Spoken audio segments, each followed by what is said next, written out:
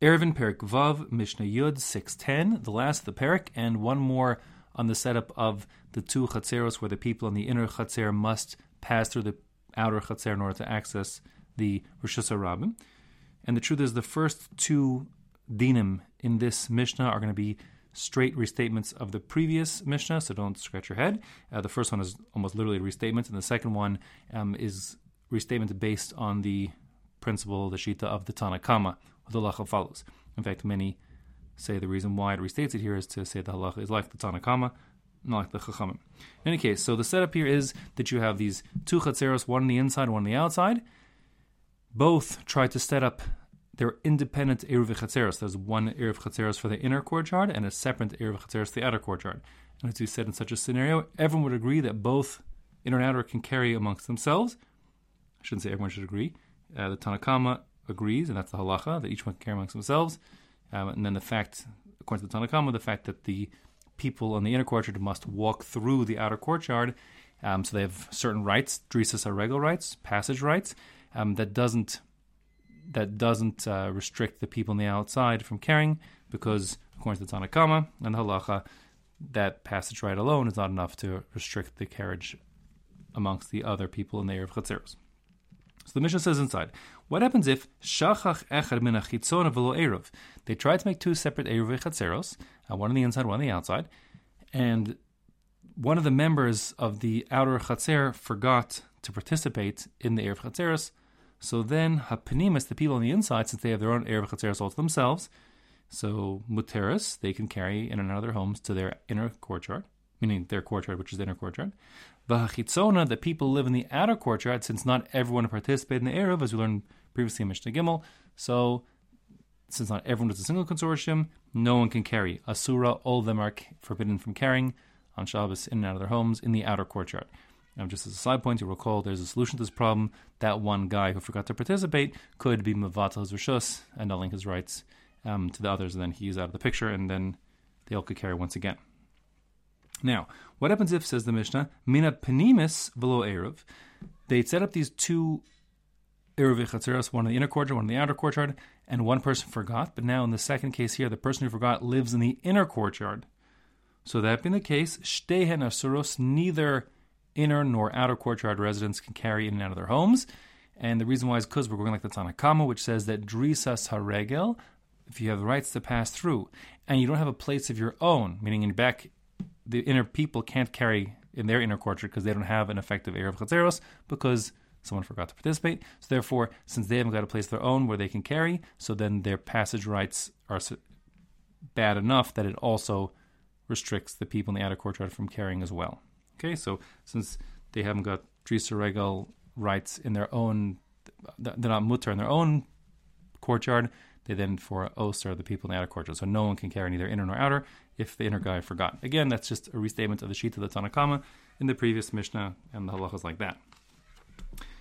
Now the Mishnah continues on to set up one more possibility. What happens if the people in the inner and outer courtyard want to make one big Eruv Chatzeros that incorporates all of the residencies together? That's acceptable and that'll be totally effective. But what happens if someone forgets? So the Mishnah is to participate. So the Mishnah says, Nasnu Eruvan b'makom echad. If they all put their Eruv in one place, and the makom echad here we're talking about is specifically one of the homes in the outer courtyard. We'll discuss the inner courtyard later. This is the outer courtyard, and the reason it's referred to as makom echad, one place, is because it's a place where the inner and outer people are one in as much as they have equal access to walk through that courtyard.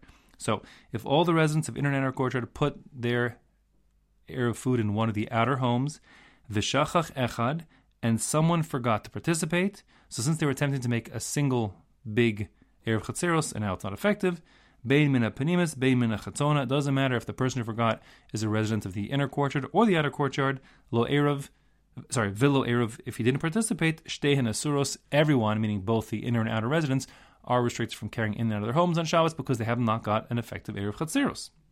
However, let me clarify. That's true. If it would have been the case that the people put the Eruv Chatzeros, meaning the food, into one of the inner courtyard homes, so then, and the person who forgot was a resident of the outer courtyard.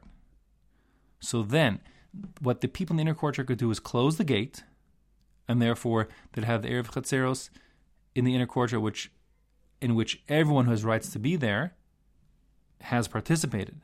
In such a scenario, the people in the inner courtyard could carry amongst themselves and to from their homes, because they all have participated in the Erev Chatzeros, whereas the people in the outer courtyard, notwithstanding the fact that the inner courtyard people are holding their bit of bread hostage, so to speak, it doesn't matter. The people in the outer courtyard may not carry, since not all of them participated in the Erev Chatzeros. Okay, but that's not the case of the Mishnah, but that would be the din if they had put it in the inner courtyard and it was someone from the outer courtyard who forgot to participate.